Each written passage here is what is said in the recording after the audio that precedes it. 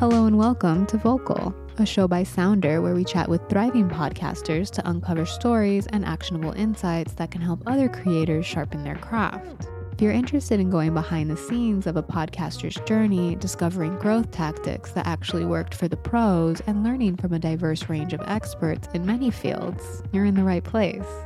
I'm Jackie O, your host for this episode. Hello, and thank you for tuning in. Today we're being joined by Nick Moskaluk, a math educator and host of the podcast Ready, Set, Growth. In his show, Nick aims to inspire teachers and help them reimagine their role and the impact they can have on their students. From discussions on leadership, mindset, and specific tactics for successfully engaging and educating students, Nick's podcast is an awesome resource to help teachers navigate the challenges they'll face in the classroom and education system. Personally, I love to see specialists creating podcasts to help others in the field, to prepare for common challenges, and discover higher level insights from seasoned players. Nick is doing awesome work both in his show and for his community. I hope to cover a few topics with him today, from his observations on human psychology as he works with the next generation of adults, his perspective on questions and problem solving, and things he's learned from hosting his podcast for 2 years. That said, welcome, Nick. Thank you for joining. Oh, thank you so much for having me. It's really exciting to actually be on the other side of the mic talking about, questions and how we ask really great, purposeful, deep, meaningful questions with whoever we're talking to because, I deal with a lot of students, but I also work with colleagues and parents and other community members, and the power of asking a really good question can open up a lot of doors and give you a lot of insight into people that you might not have been able to before. For sure. I mean, first, maybe a little warm up. Has your show impacted your relationship with your students or other teachers at your school? I think the kids get a really big kick out of me doing the podcast. Actually, funny story, we were working on a science project a couple weeks ago, maybe a week ago, 2 weeks ago. And one of my kids comes up to me and he's like, "Yeah, Mr. M, I listened to your podcast, like every episode." I was like, "What? What? Like, this is a 14-year-old telling me this." And I was like, you don't have to, right? Like, you don't have to, right? And I kind of just stared at this kid telling me this. And I was like, "Oh, okay, like, that's cool. Like, what'd you think?" He's like, "Well, I listened to it. It's really good. I like listening to stuff like that to fall asleep to." And I was just like, oh my, this 14-year-old just low-key roasted me in front of the entire class. But, I think they get a kick out of it. For me, I think there's a lot of benefit for my students and colleagues seeing me do stuff or hearing me do stuff that is just a passion project. I sometimes think for a long time teachers have been this like kind of mythical person at the front of the room, and kids didn't really know much about them. And I think, opening up those doors and letting kids kind of see a little bit of who you are, I think is actually really important. Okay, let's pivot to questions. Okay. I'm really interested in, I just kind of want to open the floor because this seems like something you've really worked on. Like it's an entire, there's so many layers to it. So I kind of just want to open the floor and like, how do you look at questions? How do we ask the right questions? How do we know we're asking the right questions? What do questions unlock? Like, just sort of opening that door for you to explain after like how you see questions now. Okay, well, I think for any content creator or really anyone who's in a position where, you need to have good conversation. And this happens in our daily life too. It doesn't have to be in business or podcasting or content creation, whatever it may be. But I'm going to speak to the content creation part. And I think a really big part of it is being prepared to have great questions and having those questions be ready, and to hit them with questions that are, related, semi-related, and unrelated to spark a genuine response. And I always go with, I typically have, 6 to 7 questions, maybe 6 to 10, but probably no more than that, because I try and stick to around 25, 30-ish minutes with my conversations. And I do like to have questions ready so that I feel prepared. It helps me feel like I'm in control, but I never prepare a second follow-up or third follow-up question. And I think a big part of that is because I want to have a conversation sound really natural, and you never know what a response is going to be. So it's very difficult to say, well, I'm going to ask this after. Well, what if that response doesn't come? Now you can get flustered and, okay, well, what's Mm. my next step? So I think being prepared but not being over prepared is really, really key for someone who is going to be doing a interview style podcast. And again, I'm by no means, an expert in interviewing. I think these are just some things that I've learned doing my podcast. How do we ask the right question to solve a problem or unlock a special insight? And this can be in interviewing, but it can be outside of that. Sort of, I kind of want to zoom out because I think the interviewing skill matters, but like moving to the base of the pyramid, which is having a good relationship to questions. Yeah, I think for me, when I'm looking for someone to interview and really unlock great questions, I have to be genuinely curious about something that I'm going to be looking into. Typically, when I'm looking for someone to bring onto the show, I'm using blogs and different posts on websites. There's tons of educational journal type websites. There's one in particular called Edutopia, which is fantastic, an amazing resource for any teacher who's just, literally type in any topic. And I follow them really closely. And when I read something that I'm like, yes, this is really good. But here's the thing: typically in a blog post, you can only write so much. And so if I read something and it sparks my curiosity, like, well, what about this? Or how do I do this if this happens? And I find if I'm reading something and I have kind of those sparks flying of my own professional curiosity about a topic, then I know I can come up with really good questions. And I think, I actually, I learned this from David Marquet, one of the guests that I had on my show very early on, and former submarine captain in the U.S. Navy. Really great books. I love his stuff. And he said, I ask a lot of how questions and I get out of the way. He was saying that in his book, Turn the Ship Around, which I really, really love. Anyone looking for a great leadership book, Turn the Ship Around. He says a lot of people, I had to turn the culture of this submarine around, and he did it by asking how questions. Everyone wanted him to give the direction. They would come to him because he's the captain. But he was like, I can't do this all the time. Like I need other people to step up. And so someone would come to him and they'd be like, well, what are we going to do here? And he'd just simply say like, well, how would you do it? What would your first steps be? How would you move forward with this problem? And flipping the script very simply, asking a lot of how questions and getting out of the way is really a really key first step, I think, to asking really good questions. Flipping out and flipping into a how. Yeah. How has teaching students for the last 10 years shaped your perspective on leadership?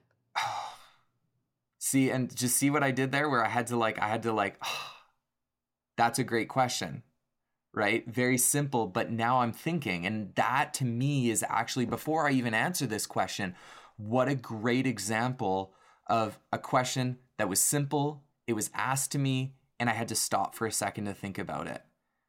And that's the magic of asking a really good question. And I think working with kids for the last 10 plus years and leadership has shown me that you need to be specific in what you see in the people around you. And I think when you can give specific examples of good and bad, like, hey, you're amazing at this. I see you doing this really well. And then saying, hey, listen, this is an area where you can get better. I see this, you're doing this, you're so close. This is where you need to be. This is where you're at. What changes do you need to make? How are you going to get there? what are your next steps? Like, what do you think you need to do next before I just tell you or that I give you my guidance? And I think just working with kids and colleagues for the last, decade, I think people thrive on asking good questions that they know you see them.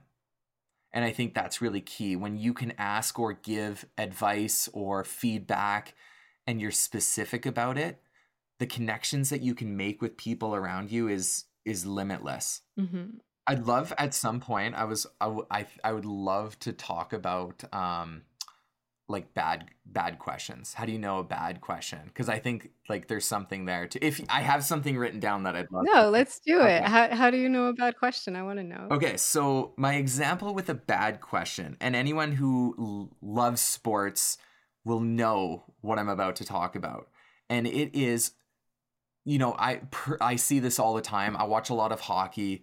Up here in Canada, we got a lot of hockey going on, and you see bad questions in the sports world all the time. And here's the example. Between intermissions, there's a reporter in the tunnel, and they're waiting for a player, for a coach. You see this in after press conferences too, in like the locker rooms as well. But this is like classic intermission interview where they're trying to get some insight into the game.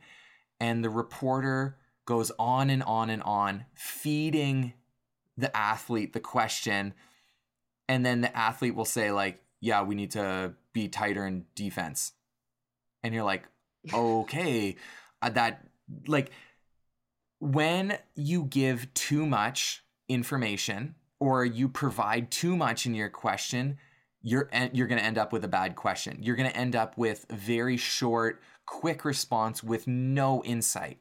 Versus sometimes I just wish that these reporters would say something like, what needs to be different out there? And then that's it. And then that actually gives room for that athlete to actually give a proper response. And so we see this in the sports world all the time. And I think it's easy to compare, like, to look at what a good question is when you actually look at a question that isn't presented very well. And it's not that these reporters can't do that job. Sometimes they just, I feel like, go way too far with the question when they should ask something short and get out of the way. I think that's really key. Absolutely. I'm still honing my question craft, but I do see myself doing it. And it feels like a slightly amateur mistake where I'm like I'll like stack Yeah. questions, and I've done it in this interview too. And so I need to work on that. I think it's a confidence thing, like learning to drop it out there and step back. Well, and I think that's tough to do because you might get silence. You're worried that you're going to get silence, but you won't. Because if you give a space for someone to interact with you with a good question, they will. Mm. They will. It's I don't know. It's interesting. Yeah, and if they don't, it's okay to just take that heat. Like nothing's gonna happen. Well, and that's the beauty of podcasting is, even within this interview, there'll be parts that are edited, and there's nothing wrong with that. Kind of good and bad. I say this at the beginning of my interviews, is like, I'll say to the guest, listen, at any point, if you're just like, Nick, stop. I need a second, or I need to re-say this. If you give people the space to do that, then you probably won't end up actually having to stop. But if you just let them know that there's that space to do that, that's the beauty of podcasting. That all gets edited out and no one ever knows about it. Mm, absolutely. If you have someone, or in your experience, if you've had someone who is having a hard time understanding a question, almost like some people have certain biases, and maybe when you're trying to ask certain questions and you're touching up on sensitive subjects for them, they almost just can't see it.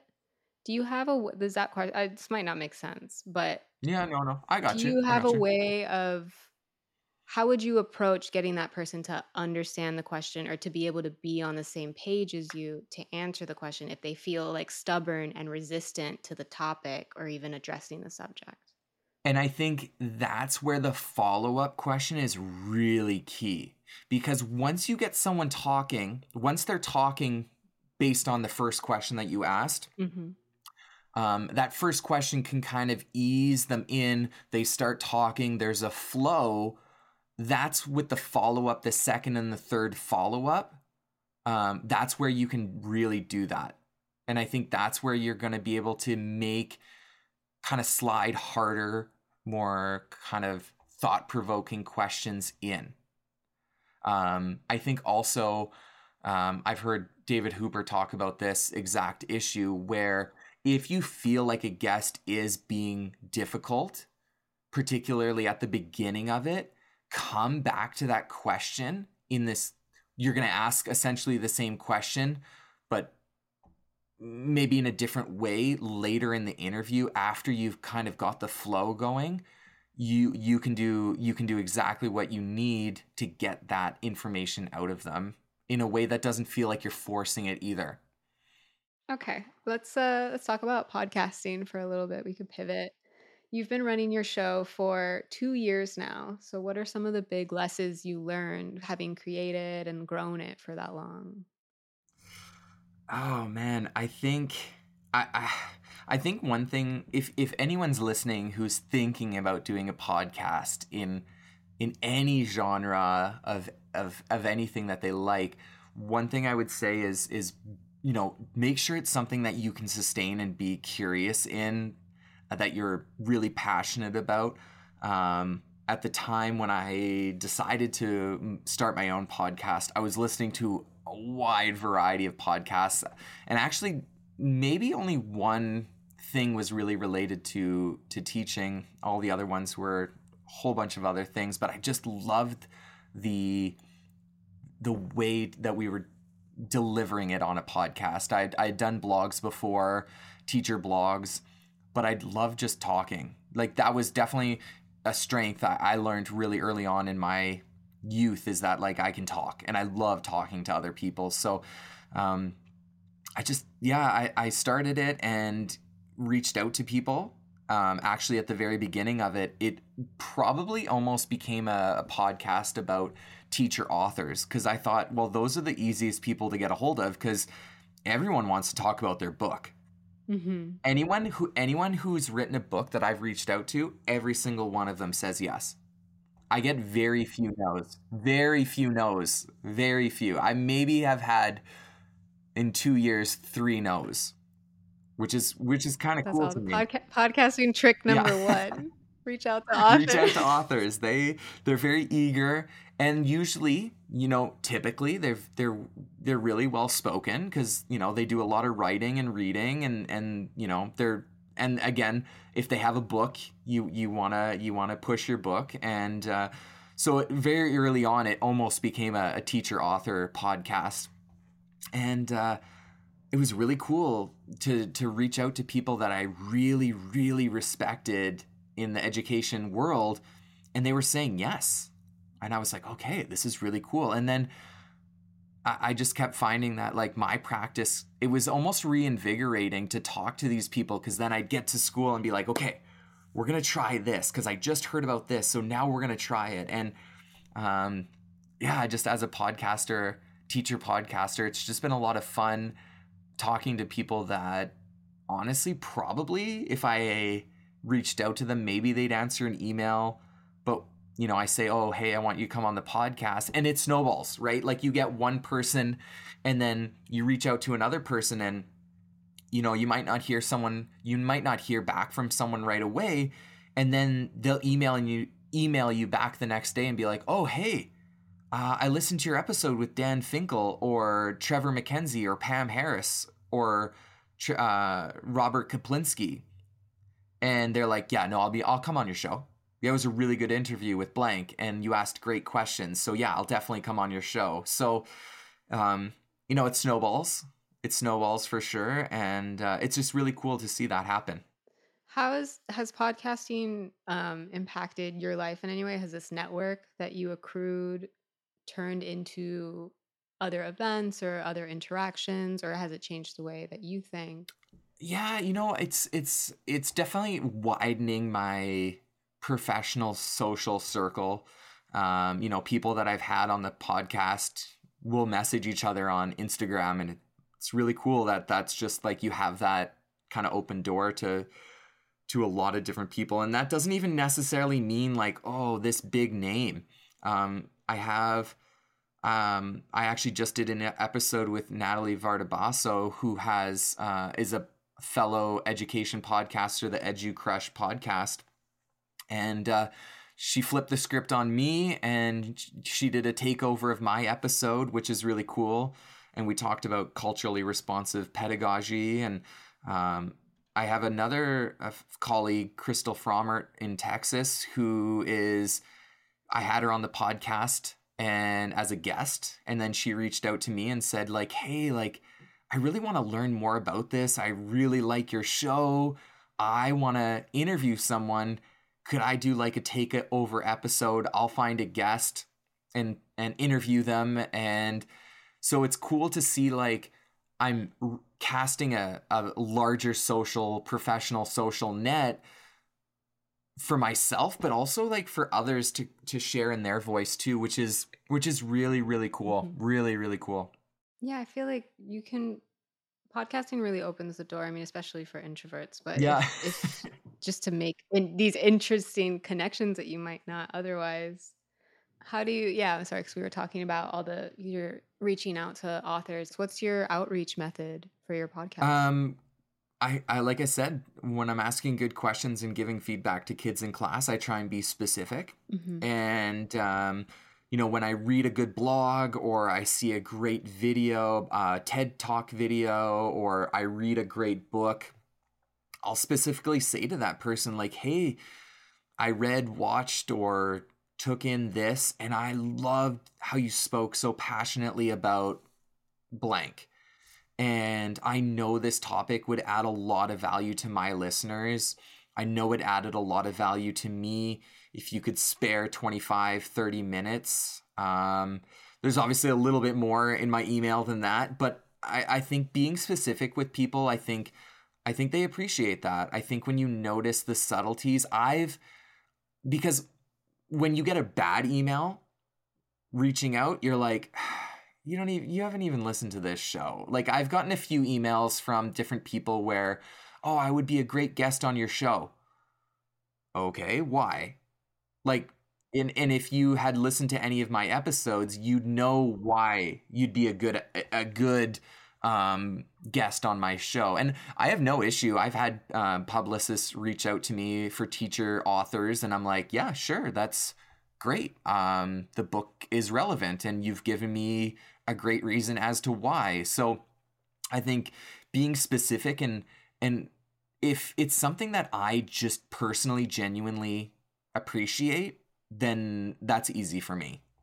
We can do some quick rapid fire ones. Let's do it. So what's something that you think teachers see very clearly, know very clearly about other people that non-teachers don't see or know? Oh, I think we can tell when someone's uncomfortable very, very quickly. I think we work with people so much that I think teachers can, for the most part, I think read people very, very quickly, and I think teachers as a whole have very high emotional intelligence and can read subtle nonverbal cues quite well.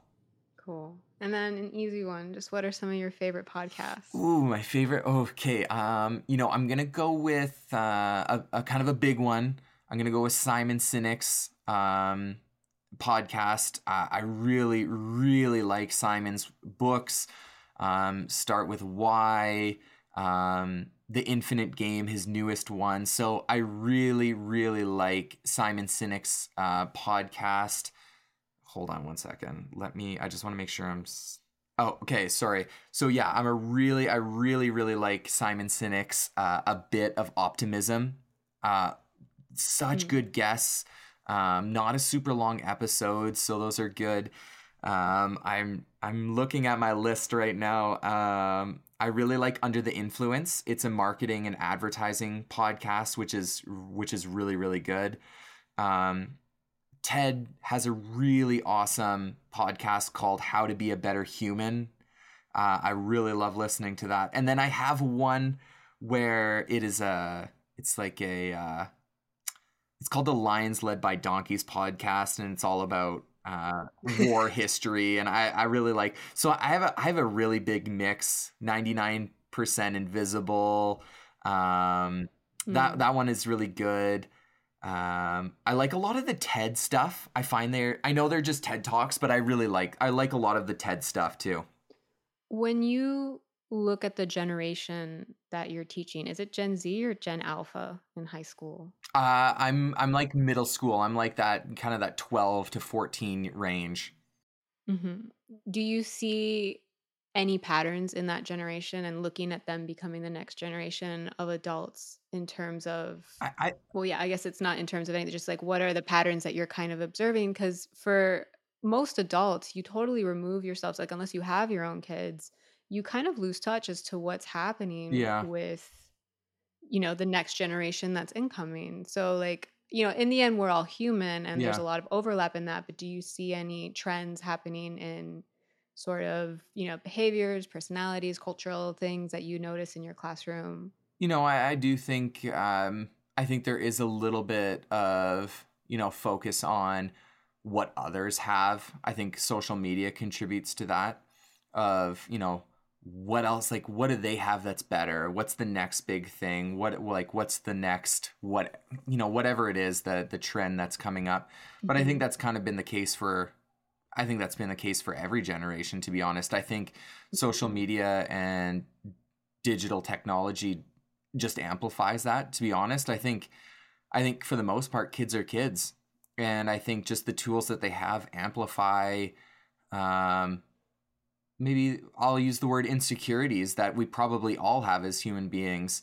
And so I think there's this idea that, the previous generation was always kind of more with it, and they were outside and playing, and actually maybe kids aren't playing outside and getting together on, out playing road hockey and out in the courts playing basketball as much as they were previously. But on the same side, I think kids are actually more connected with the world than ever before because Hmm. of the digital tools they have. So it's always hard to say, this generation versus any other generation, trends and patterns that I see.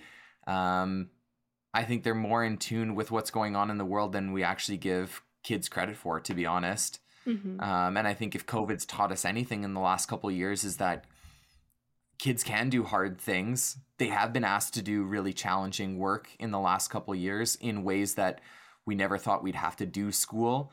And for the most Hmm. part, obviously there's been challenges, but I think for the most part they've done a pretty good job from what I've seen. Absolutely. I mean, from what I've observed, and again, I'm not in the classrooms with them, but from what I've observed from younger generations, it kind of bounces off what you said, where there's almost an increase of empathy and connection, and that's like doubled up with an increase in anxiety and Yeah. insecurity, Yeah. which is just that two sides of what technology Yeah. has done. What's been your experience of the education system sort of in a wider sphere? Do you feel, I mean, it's been super challenged, from the perspective that I've heard from teachers that I know. What do you see happening, at least in your locale? Yeah, teaching has been hard, and I know, it's very different in different areas of North America.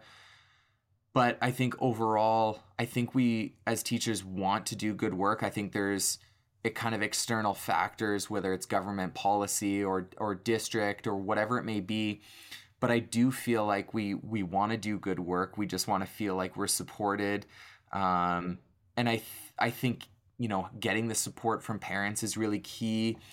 Um, it's that's a really interesting question, but for me, the way that I do things, I guess I want to when I look at my classroom, I say to myself, do I want to be here? First of all, do I want to be here?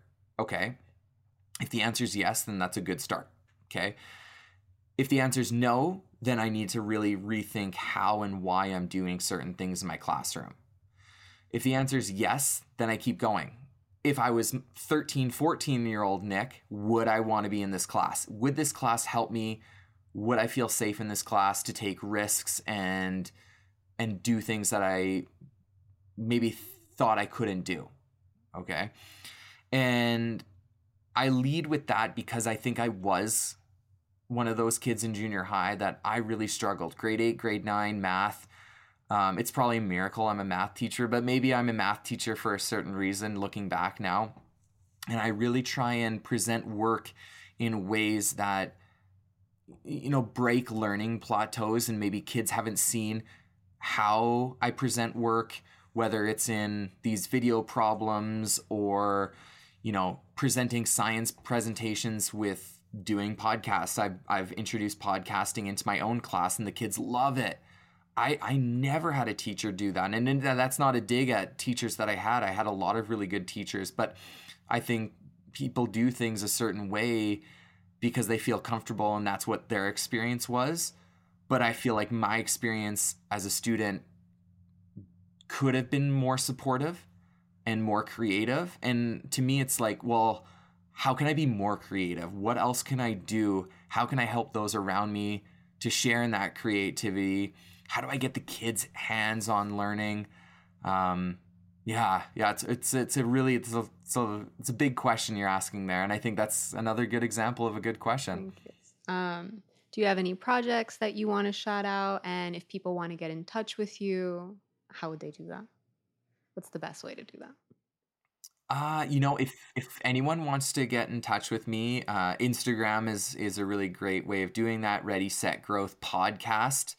I'm on there, really active on Instagram. I do have Twitter, but I'm definitely more active on Instagram. I'm constantly sharing things that I'm doing in my class and then episodes that are coming out.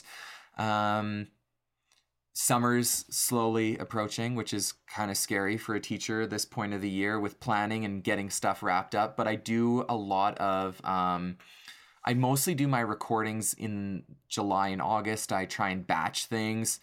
Now with 2 little humans of my own at home, recording stuff is a challenge unto itself, and then plus everything else. So, if anyone ever wants to reach out, I try and record in the summer, but as if there's a great guest and someone to talk to, I'll make time for them. And no major projects. I think gonna try and reach out to some big names in the education field and keep looking for those everyday teachers, because I think those are amazing conversations as well. I think if I do have any advice for podcasters, it's don't always be thinking about like that one big name. Because really how you build is talking to the people in your field, the boots on the ground, the people who are in the field doing whatever it is you're doing, and find those amazing voices because they're out there and people are so willing to share. It's unreal. Like, that's one thing my colleagues always ask, like, oh, how do you deal with everyone saying no? And honestly, they don't. They very rarely people will say no because they want to share the wisdom and their thoughts and creativity with you.